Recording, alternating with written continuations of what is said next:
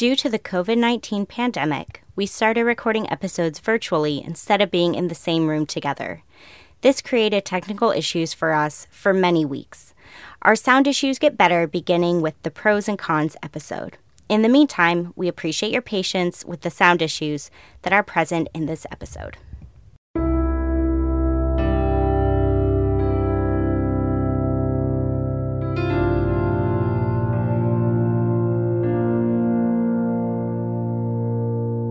Dialectical behavior therapy was created in the 1980s by Marsha Linehan in Seattle, Washington.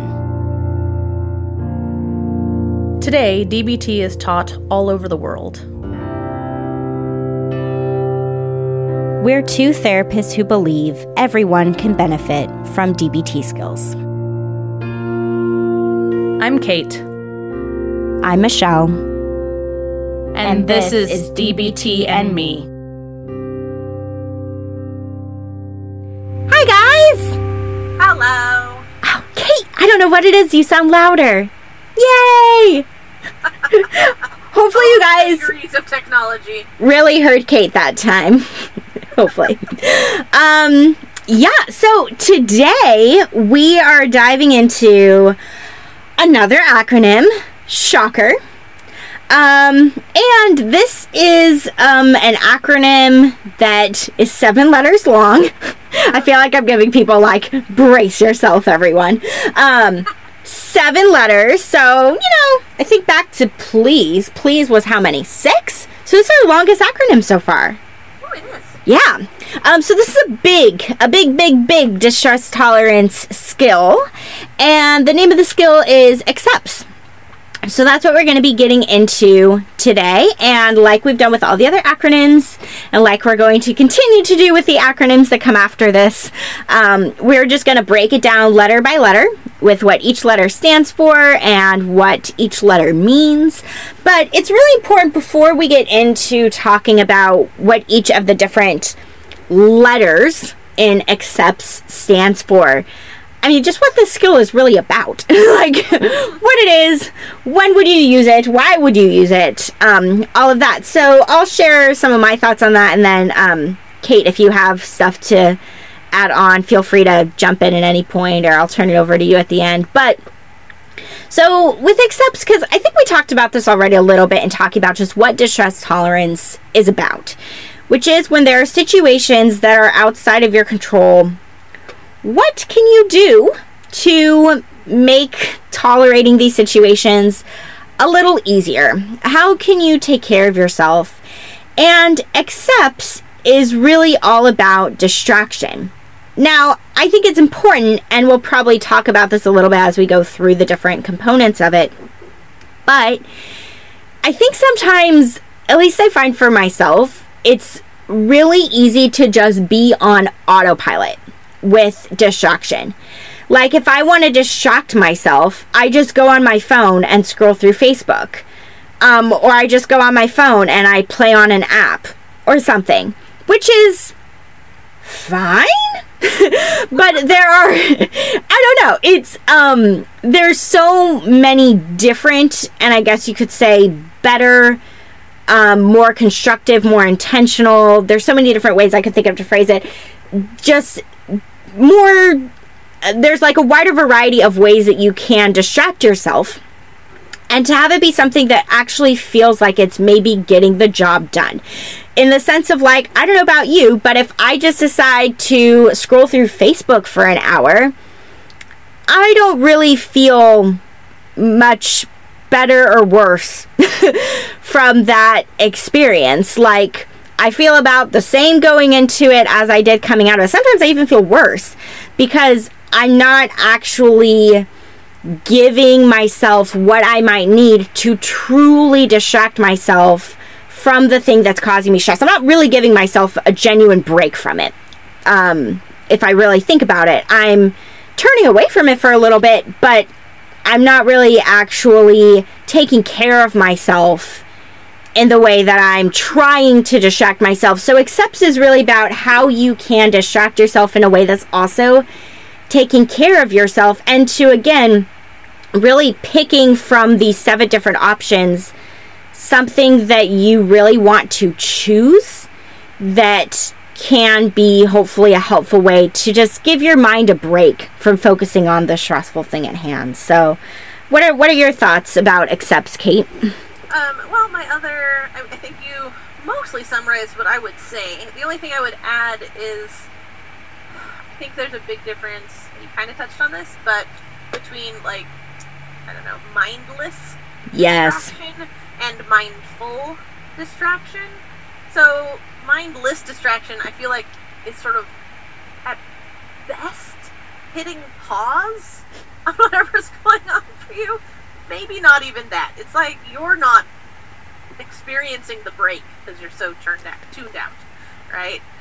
And so, like, you know, Michelle was saying about making this something you choose, which I think is really important, but also be present to the thing you're doing, right? It's not so much about zoning out into any of these things as it is about, this isn't even a phrase, but I'm doing it anyway, zoning in on whatever these things are. So that's kind of what I think about it. You know, we're all distracted an unfortunate amount of the time, but that doesn't always make it a skill. Yeah, no, I really like that you emphasize that, actually, because I think sometimes we just think about distraction as, well, let me turn away from the thing that's stressing me out, but accepts is really about, okay, what are you going to turn towards to actually take care of yourself? So that's a really good differentiation there. Yeah, cool. Yeah. All right, well, let's get going with it. Okay, so I don't know why I feel like I have to clear my throat a lot today, so pardon me, listeners. I sound very pretentious every time I go to talk. Like you're preparing for a speech or something. No, I don't know what is in the back of my throat, but I'm sorry. No worries. So the A for accepts stands for activities. This one I think is the one that's sort of closest to what we're probably doing mindlessly an awful lot of the time, because this one's so broad, right? In fact, a lot of the ones we're going to discuss in the other letters could technically also be lumped in under activities. The idea really is to do a thing, and to do a thing, though, that does require using your brain enough that you're not, like we were talking about, not zoned out, but more zoned in.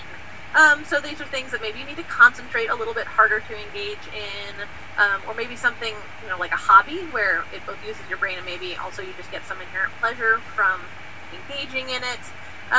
But, just broadly speaking, this is do a thing that uses your mind enough that you are not mired in whatever the distress is, right? This diverts your brain, right? This diverts your attention to something else. So, I don't know, Michelle talked about, like, scrolling through Facebook. I certainly have a couple of game apps on my phone, right? Those are probably not gonna be the things you want to go to for this activity because they're very passive. It's not that there can't be things that you take in passively that might count, but it's not really engaging your brain that much, right? If you were, I don't know, watching an educational video, right? Technically that's passive, you're taking something in, but it's engaging your brain enough that you're not just sort of, I don't know, slack-jawed, drooling, watching something on the screen, something like that. So, yeah, activities, do a thing that you need an amount of concentration and focus in order to manage doing it. And bonus points if it's things that, ideally it's things that you find engaging, that you find pleasant. So hobbies, games, etc. Yep. Any extra thoughts on that one, Michelle? Yeah, I was going to say, I think the main thing that stands out about activities is the active part. There you go. Good point. Yeah, and it doesn't have to be anything super physically exerting. For some people, it might look like that. For me, I would say something that I do that would fall under activities for me would be going to do a Zumba class. Yeah. I guess I like watering my plants or baking. Those are both things that involve an amount of moving. Yeah, yep, exactly. It's not we don't even like the term formal exercise, but you're moving your body. You're on your feet, you're engaged with something, and you use that term engagement a few times, which is really important. I'm trying to think about things like I have a client who loves to garden.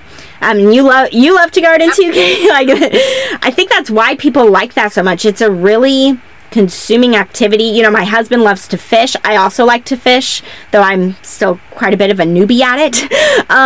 But that's something active, you know? So it's picking, yes, like Kate said, you know, it can be something that you do sitting on your couch. I mean, reading would count as this. Sure, you know, lots of things can count as this. Puzzles like you like to do. Yes, I love my puzzles. So yeah, there's lots of things that could fall under this, but something that either involves, using your brain or using your body. One of the two. Phones stuff doesn't really involve that too much. And some people might argue like, well, I have this app that really, really uses my brain. I mean, sure, those things exist, but maybe try to push yourself. Language on your phone, I guess that could count, right? That could totally count. Lingo or whatever on their phone, that could be a thing. But Yeah. There's some fringe. Yeah, exactly. But not most things we're mostly doing most of the time. Yep. Try to get up off your couch. I had another client who recently talked with me about like how much she enjoys just like cleaning out her truck. Like, yeah, like just feeling that sense of fulfillment with, I don't know, I may be weird, but I also get a sense of fulfillment from like cleaning my house. I find that pretty distracting. So, you know, whatever it can be. And I think back to, I don't remember how long ago I posted it. Maybe it's worth posting again. The Pleasant Events list that was put up in the Facebook group a while ago. I think for Please, maybe? Or no, ABC.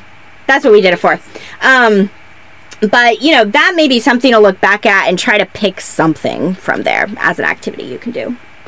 Fair. All right, on to the first C, Michelle. The first C, yes, there are 2 C's in accepts. You can, and again, like I think a lot of, it's weird because with some DBT acronyms, they're meant to be done in an order, like with STOP, right? First you do the S, then you do the T, then you do the O, etc. Accepts is not like that. Accepts is like a menu type of skill. You can pick whatever you want in any order. So a buffet. Ooh, yes. That's perfect. A buffet of DBT skills. Yes, exactly. So this just happens to be the first C, which is contributing. That's what it stands for. So contributing can look a lot of different ways, but basically the main essence behind it is that when we are contributing or giving to others in some way, this can be pretty distracting. We're focusing on that experience with that other person, and that can be something that really takes up our full attention, again, hopefully in a way that's really positive. I don't know about other people's experience with volunteer work, but whenever I have done volunteer work, it is very, very, very distracting for me. I'm really focused on the task at hand and what I'm doing in that moment. Sometimes it tends to be kind of faster paced, depending on what you're doing to contribute. But this can either look on that broader scale or more formal way of volunteering or contributing to an organization or a cause that you really care about.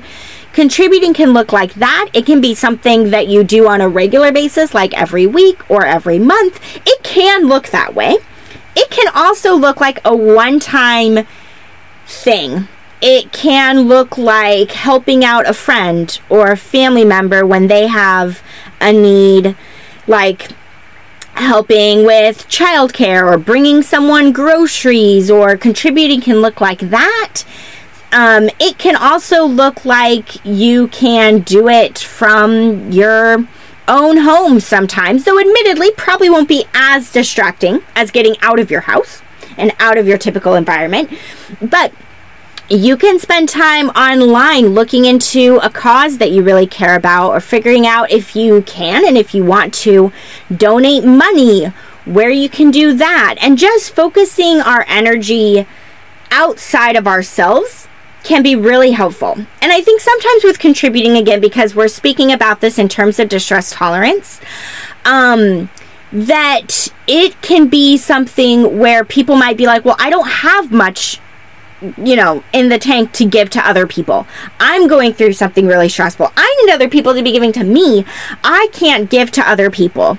And I think it's really important that you do it in a way that feels manageable for you, that feels doable, and is not going to overly tax yourself.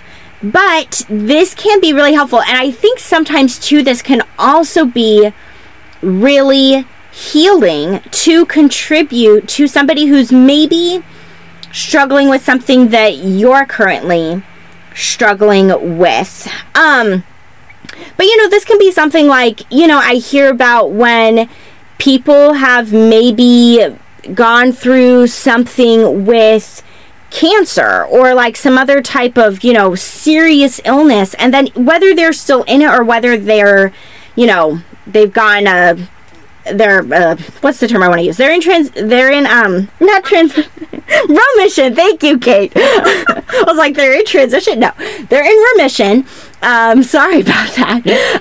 But whether you're in a current struggle or you're on the other side, finding people who are in that struggle with you and how you can give maybe a little bit to them can be really healing. So contributing, it can look like so many different things. I hope I'm giving some good examples there to get people's minds going of what it could look like for them personally, but it can be so helpful, and it can really take us out of our own experience temporarily, which can be something that we need sometimes, of like not just focusing on all the shit that's going wrong in my own life, but how can I focus on helping some other person's shit be a little less, that can help.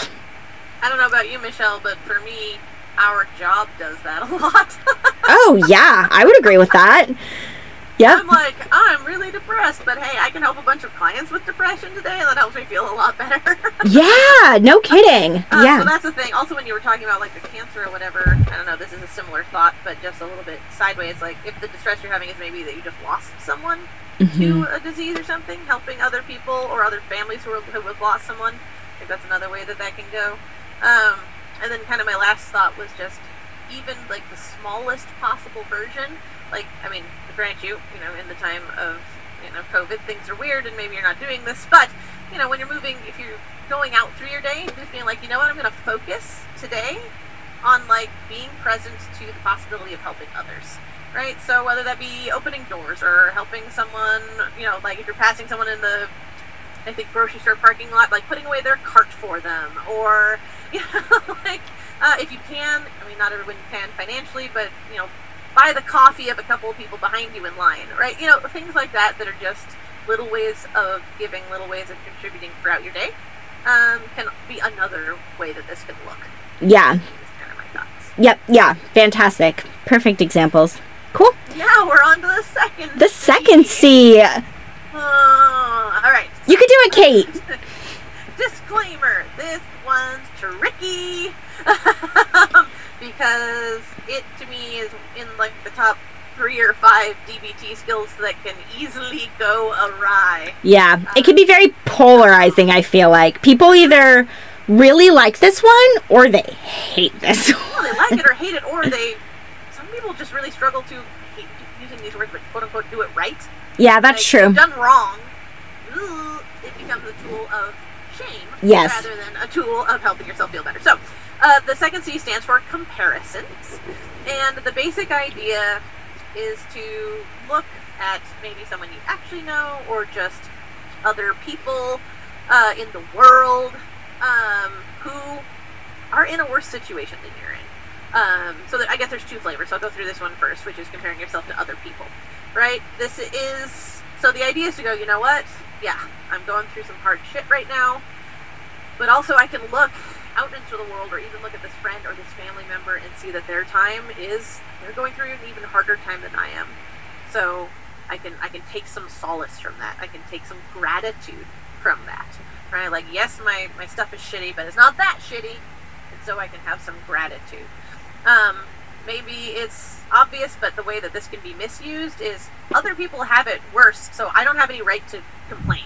Right, like, my problems are so piddlesome, why am I even depressed, why am I even anxious about this, Like, other people are starving, and here I am worried that, my boss doesn't like me, right? When I have a job and a house and a way. So the idea is certainly not to put yourself down, not to invalidate your own struggles. It's simply to find ways to have gratitude. So, again, like I said, there's kind of two flavors, two ways to do comparisons. The one is comparing yourself to other people.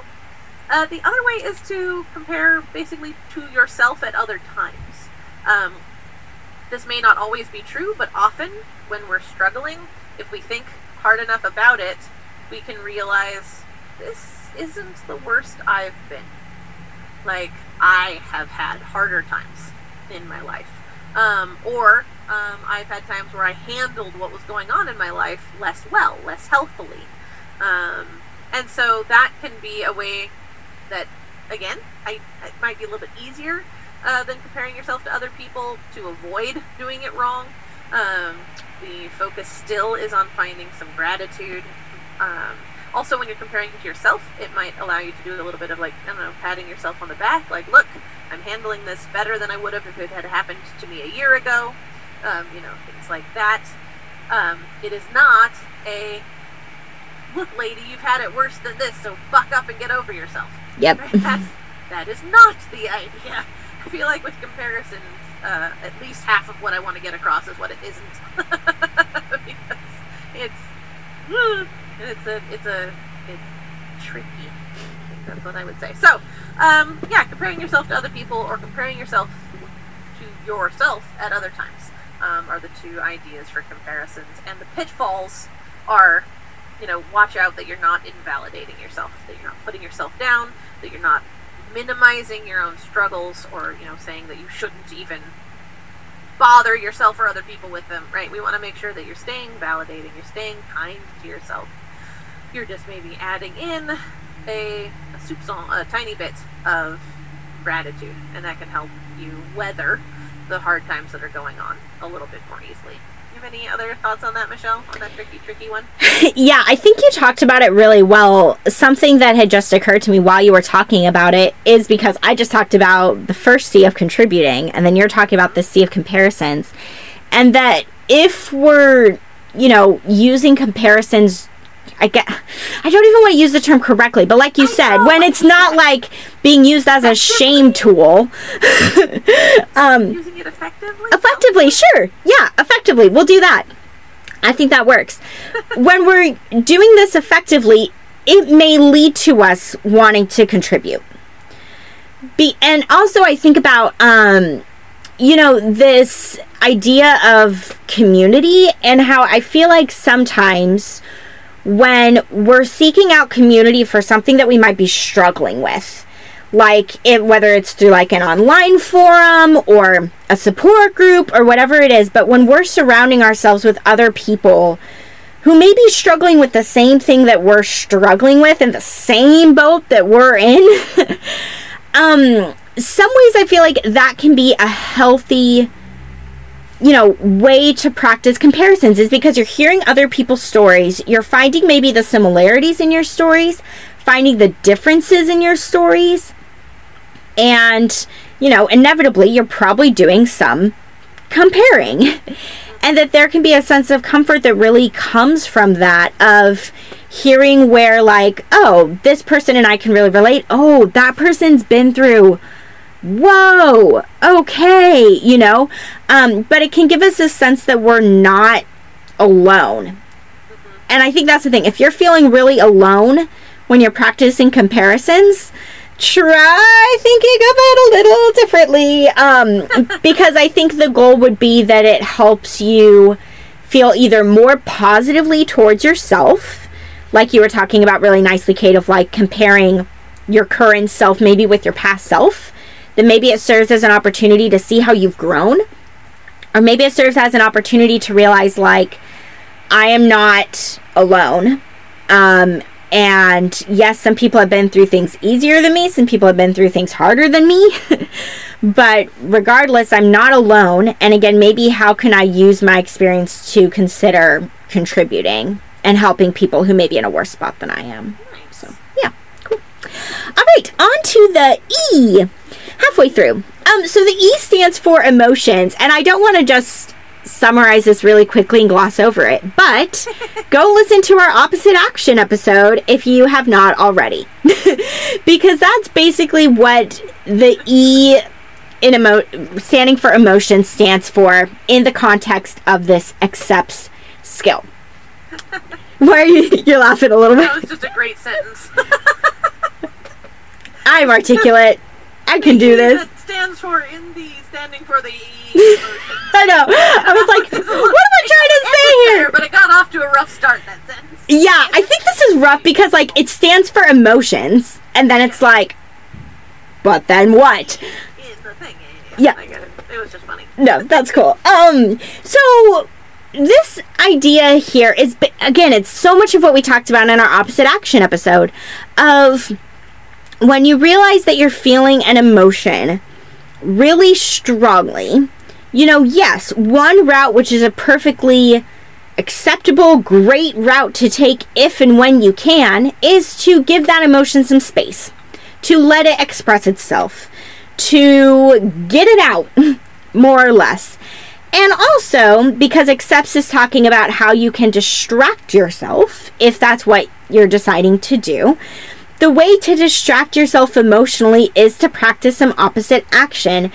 And one of the ways that this would probably most look like with Accepts is that if you're having a really hard day, maybe a day that's filled with a lot of sadness, a lot of grief, something more in that emotional family, then it may be something where it looks like you try to turn to activities or things that you can do that are going to lead to you having a different emotional experience, like finding something to make you laugh, something silly, something funny. This is the way we most commonly talk about this E here with Accepts, is finding, a funny movie or finding something funny on YouTube that brings you a sense of joy. Or books. Or books. Oh, yeah, totally. Yeah, Kate's like something not screens. Good reminder. Music.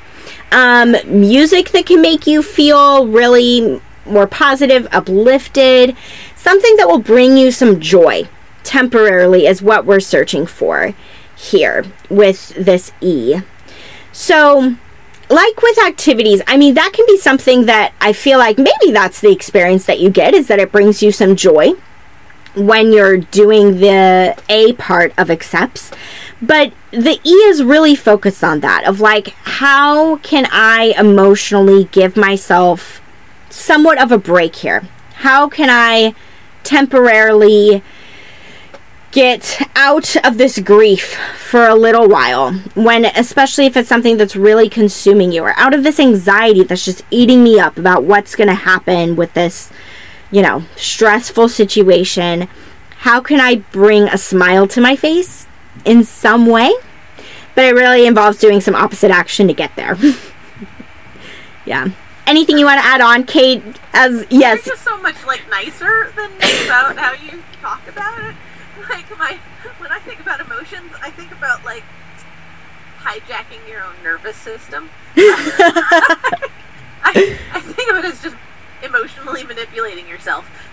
It's just not nearly so sweet and soothing to talk about it.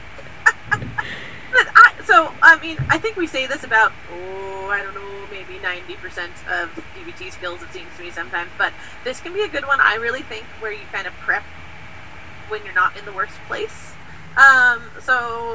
It might be really hard, if not impossible. If you're in a down enough place, you might just be like, nothing could possibly make me laugh, right? It's just impossible. Nothing sounds good. Nothing sounds funny. Nothing sounds happy, right? And it might be hard to think about a thing. So, when you're in a little bit of a better spot, it can be a good time to write a list, put it on your phone, or a sticky note. There are things that are not screens. But, so things like this, this movie always makes me laugh. Reading this thing always makes me smile. This, right? Finding things that when you're in a better mindset, they reliably work on you. So then you don't have to believe it to deploy it in the moment. No matter how much you're like, I can't possibly laugh right now, but you put on the thing that always makes you laugh. Like, turns out it worked. Nanner. So that, I don't know, same idea, but other than just adding in to maybe make a list of those resources for yourself when you're in a little bit of a better spot. But yeah, just, this is hijacking your own nervous system to an extent. Or, think about it a lot nicer, like Michelle does. No, that's such a good point about the preparation piece that I hadn't mentioned, which is so true of, have that music playlist ready to go. Of like, when I want to, feel good, what's my feel good playlist? What are the movies I can watch or whatever it is? Have those things ready, because you're exactly right, Kate. In the moment, our brain is probably not going to be able to recall or want to do those things very easily. But if it's like, all right, I have it right here, yes. Then it makes it a little easier. I'll put it on anyway. Yep. Put it on anyway, just see what happens. And see how distracted you feel with it. So, yeah. Cool. All right, are we on to P? Yes. That sounded more awkward than I thought it would. Sorry. Still in elementary school, apparently. So, the P for accepts is pushing away. A lot of this, I think, for me, this part of the acronym, I think is the one that the most acknowledges we're not always in a place where we can do stuff, right? Like, we might be feeling overwhelmed by grief, or, mired in anxiety, or, weighed down by depression in times and places where we just can't deal with it.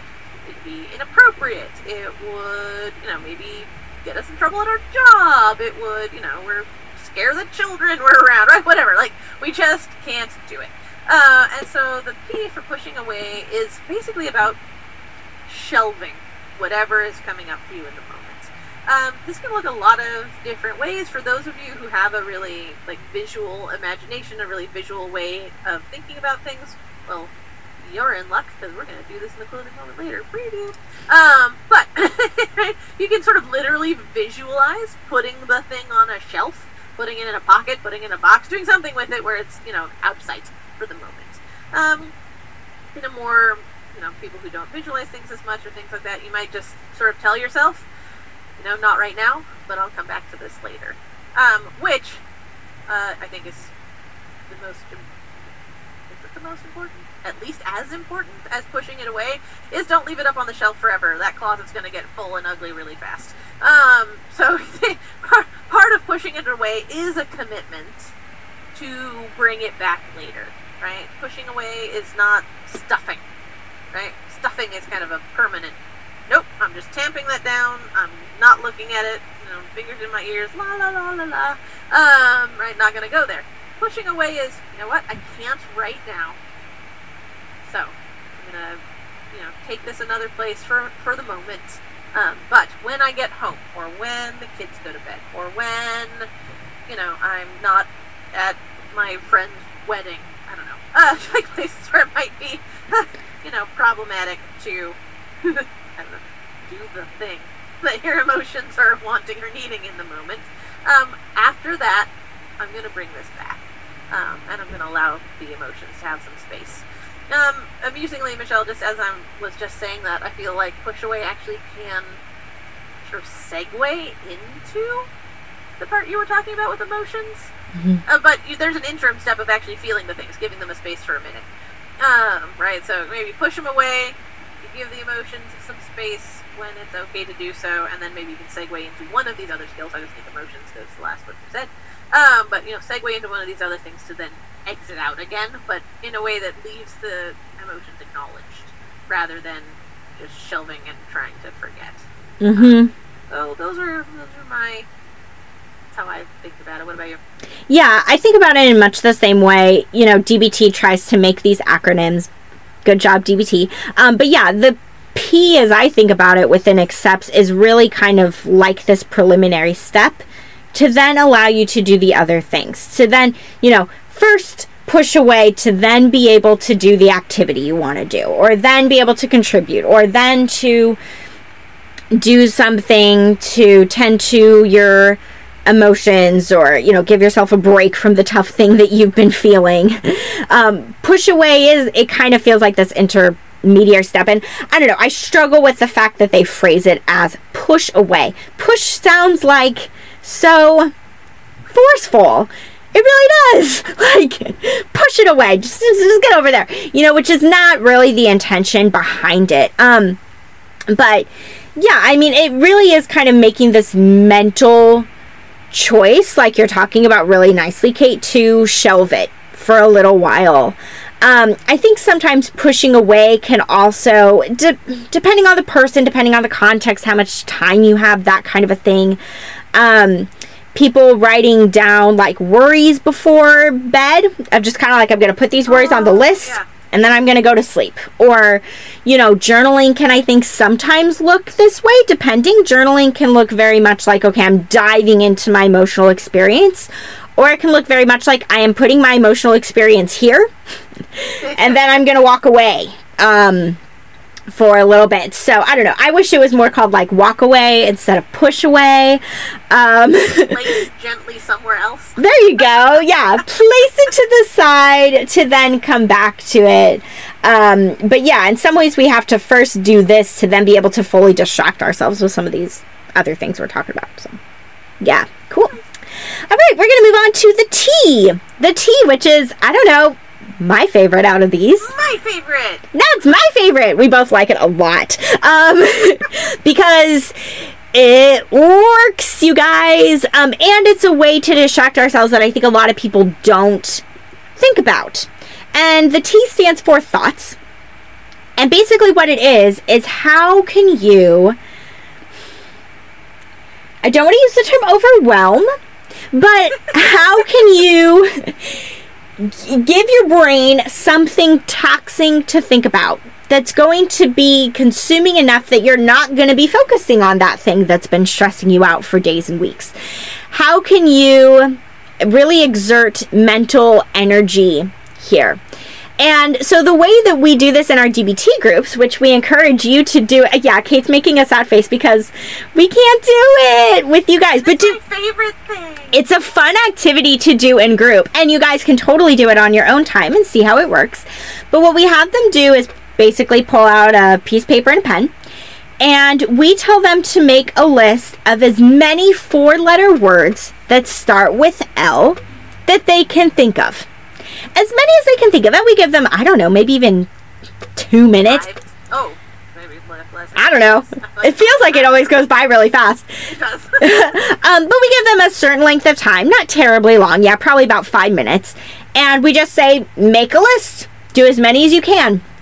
And then people, you know, start feverishly writing, or we see them sitting there thinking before they start writing on their page. Some people get a really long list. Some people get a really short list. It is not about how many you can come up with. It's not a competition. It's not a race.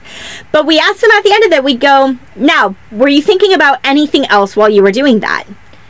And I don't think we've had a single person yet in all the years we've been doing this in group who has said, oh yeah, I was also thinking about my grocery list, or I was also thinking about, you know, this conversation I need to have with my partner later tonight, or everyone's like, no. I wasn't. They were solely focused on just thinking about 4-letter words that start with L. So that's one example of how this can look. There's something like 298 of them or something. Oh my gosh. English language. Yeah, there's a lot. You're not going to get to the end. I promise. Yeah, that's a ton. And if you do this on your own, you can do it for as long as you want to. You can do it with any letter of the alphabet that you want to, or any length of word. You can pick 3 letters, 5 letters. You know, you can do 5-letter words that start with F. I don't know. You can do it with anything, but yes, I said F, Kate. We're so mature today, you guys. But it's one of those things that the goal is that your brain is so focused you're not thinking about anything else. So this can look like, for me, I really gravitate towards these things, which I didn't even realize that I did, but I really like word searches, Sudoku. Kate hates Sudoku, as we've talked about before. But I really like it, and I think part of it is because of this. When I'm so focused on the puzzle in front of me, I'm not thinking about anything else. I'm just thinking about that. It's very distracting. It's very all-consuming. I think this is part of why I do like puzzles. If it's a really hard puzzle, I'm not thinking about anything else. Sometimes if it's a really easy puzzle, my brain can still wander. And that's the goal of this, is to pick a task that's going, we don't want it to be horribly stressful for you, but thinking about a task that's hard enough that it really doesn't leave much space in your brain to worry or think about something else.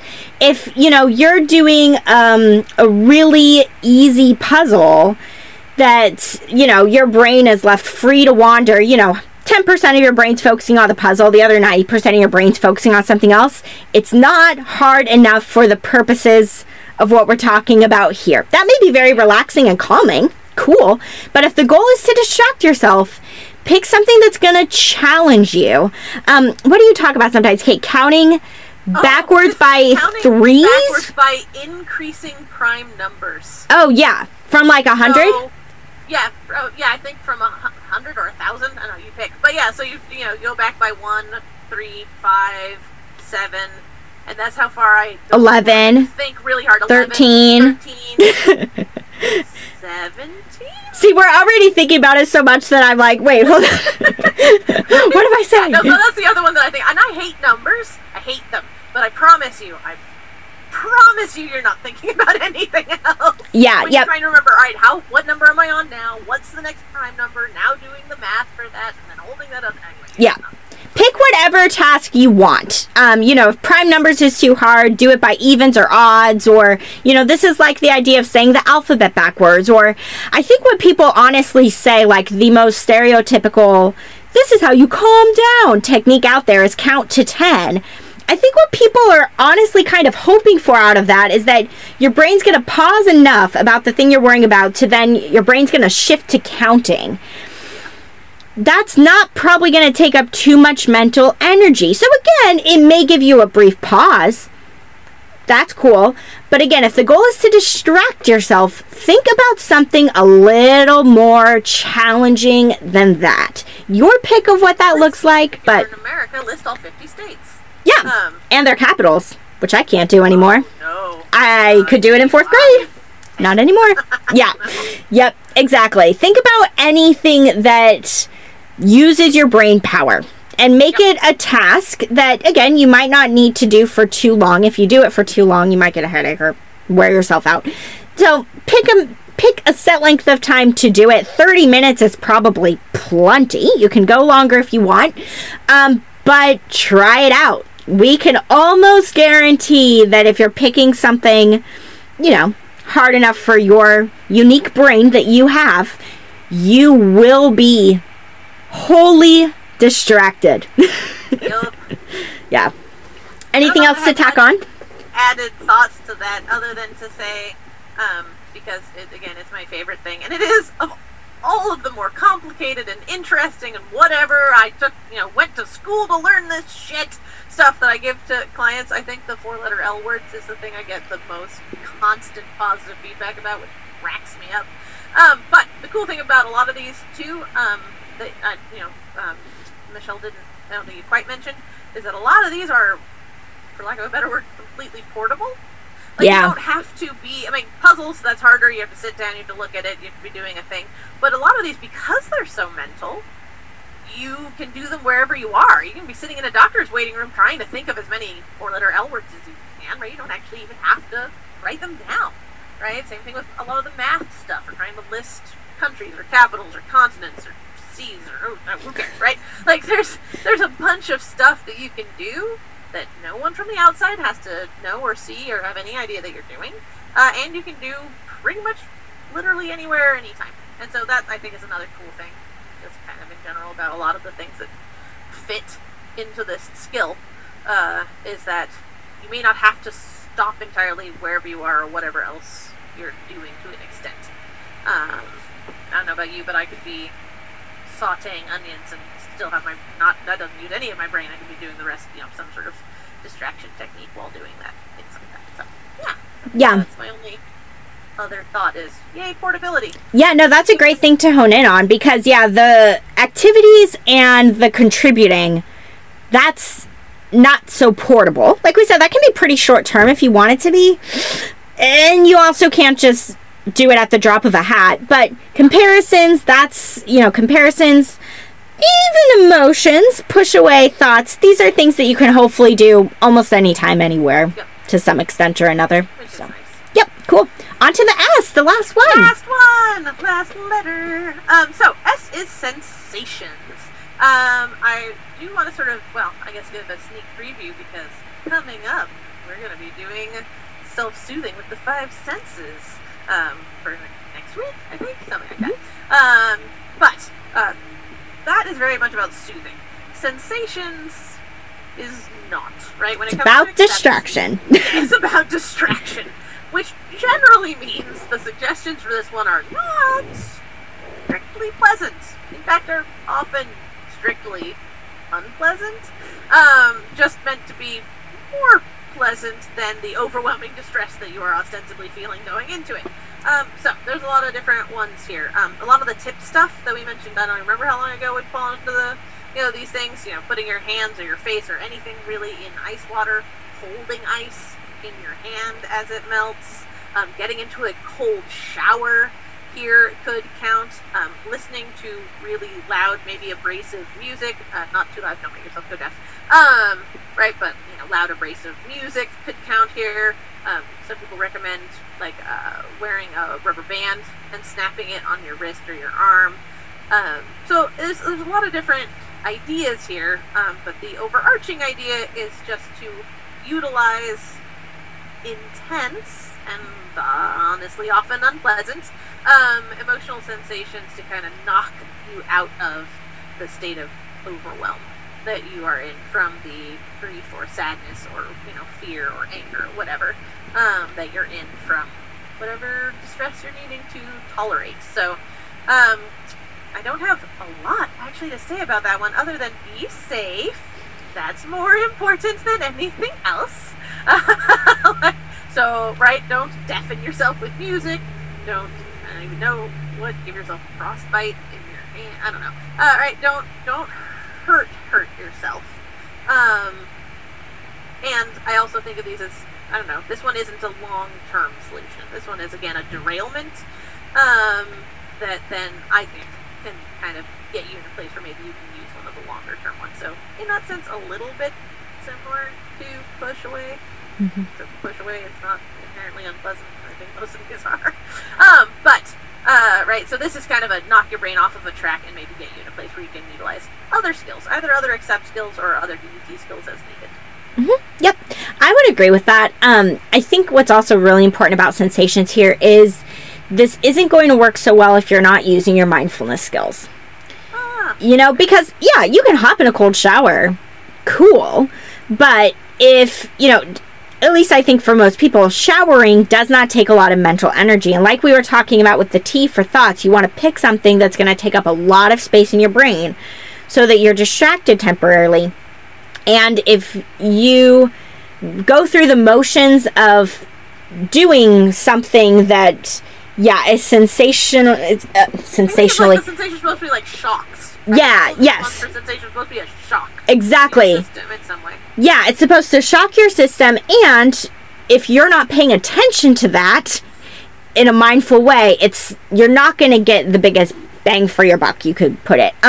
One thing that Kate and I did, this was years ago now, but I still always remember it, is we sometimes bring in sour candies to our groups. Airheads are a good one. I really like sour candies, so it takes a lot for this sensations idea to actually work for me, because I'm just like, oh, this tastes good, But we brought in some sour candies, and again, we told people to eat the sour candy, to really notice it, to be mindful of it, and then again, ask them the same question, were you thinking of anything else, or just kind of how well do you think this would work for you in the real world? And one participant in the group said, that was the first time my brain has stopped in a long time when she did that. And I've heard also that this can be a helpful way to stop smoking. I am not a doctor. I do not know any research on this, but I worked at a grocery store a long time ago, and I had a couple customers actually who bought sour candy in large quantities. And I would notice this, and at one point I was just kind of like, you're buying a lot of candy. And they were just kind of like, yeah, it helps me with quitting smoking. Because they would eat the candy, and I don't know if it just kind of like filled some kind of sensory thing or what, or if it was just distracting. But, you know, so you can do this with like hot or spicy foods. I mean, there's lots of different ways you can do this. But yeah, I think it's kind of maybe...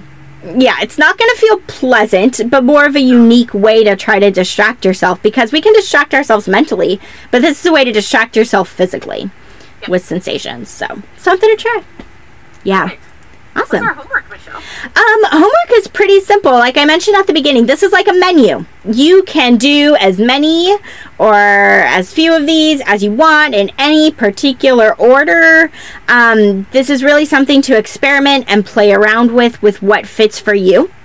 So I would encourage you guys as your homework to pick one of these to try.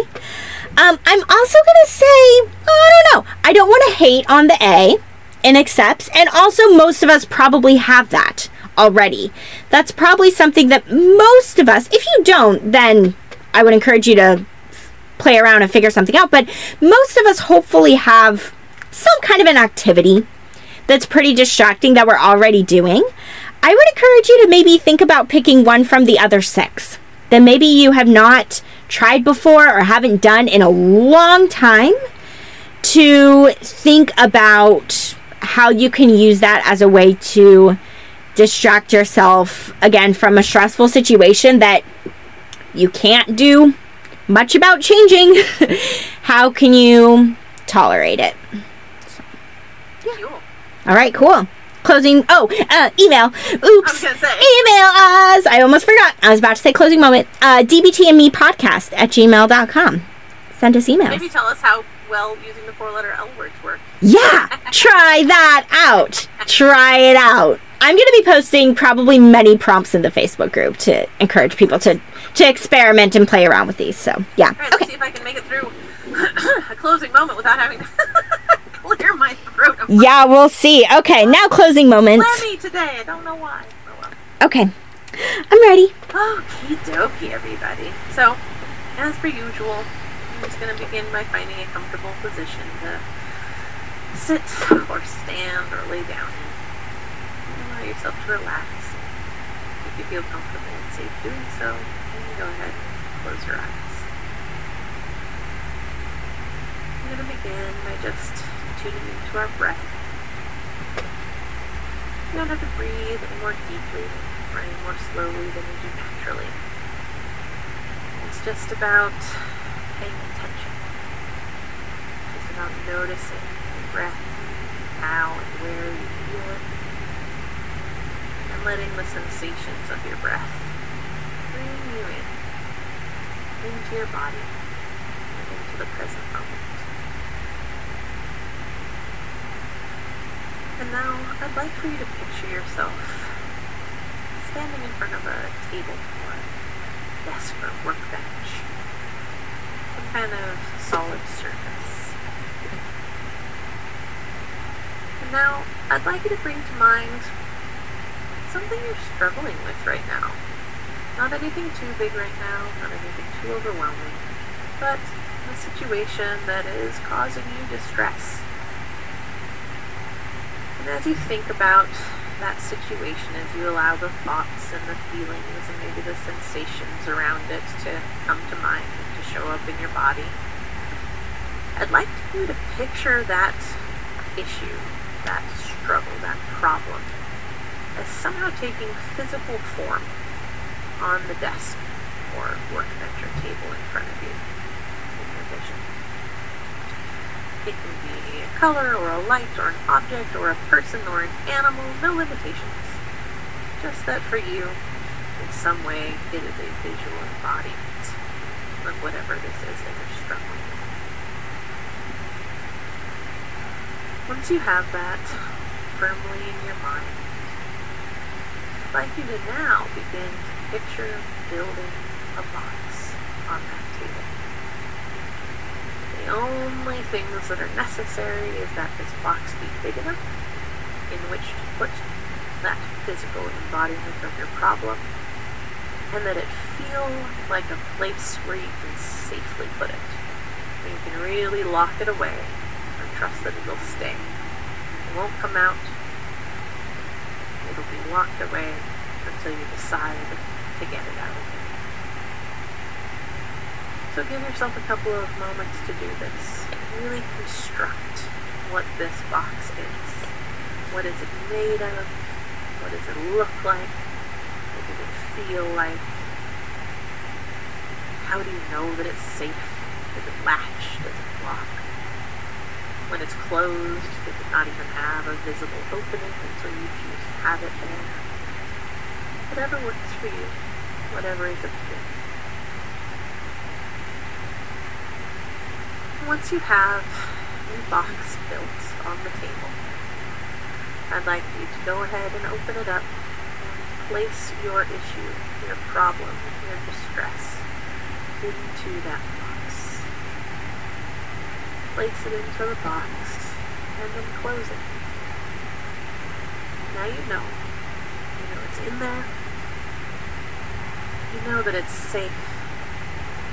You know that it's not going to get out. And you also know that you can get it out when you next need or want to. So, once you have it in the box, and the box firmly shut, I invite you to go ahead and put that box up on a shelf. Not too far out of reach, not somewhere you can't find it again, but just an embodiment of allowing it to stop taking up space for your present moment. Once you have your box up on your shelf, I do want you to take a moment and make a commitment to yourself that sometime in the near future you are going to get it down, you're going to open it up, and you're going to give that distressing issue or problem the tiny space that it deserves. Just for now, leave it away.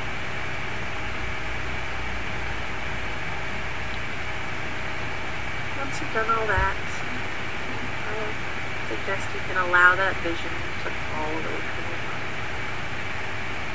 And begin to come back into your body. You might take a couple of slow deep breaths. You might rotate your neck, shoulders, wrists or ankles. Whatever feels good, whatever your body needs. Nevertheless, you come back into the room. Then when you're ready, you can go ahead and open your eyes. Thanks so much, everybody. All right. Thanks, everyone. To learn more about us and the DBT skills we're teaching each week, join our Facebook group. Simply log in to your Facebook profile and search for DBT and Me Podcast.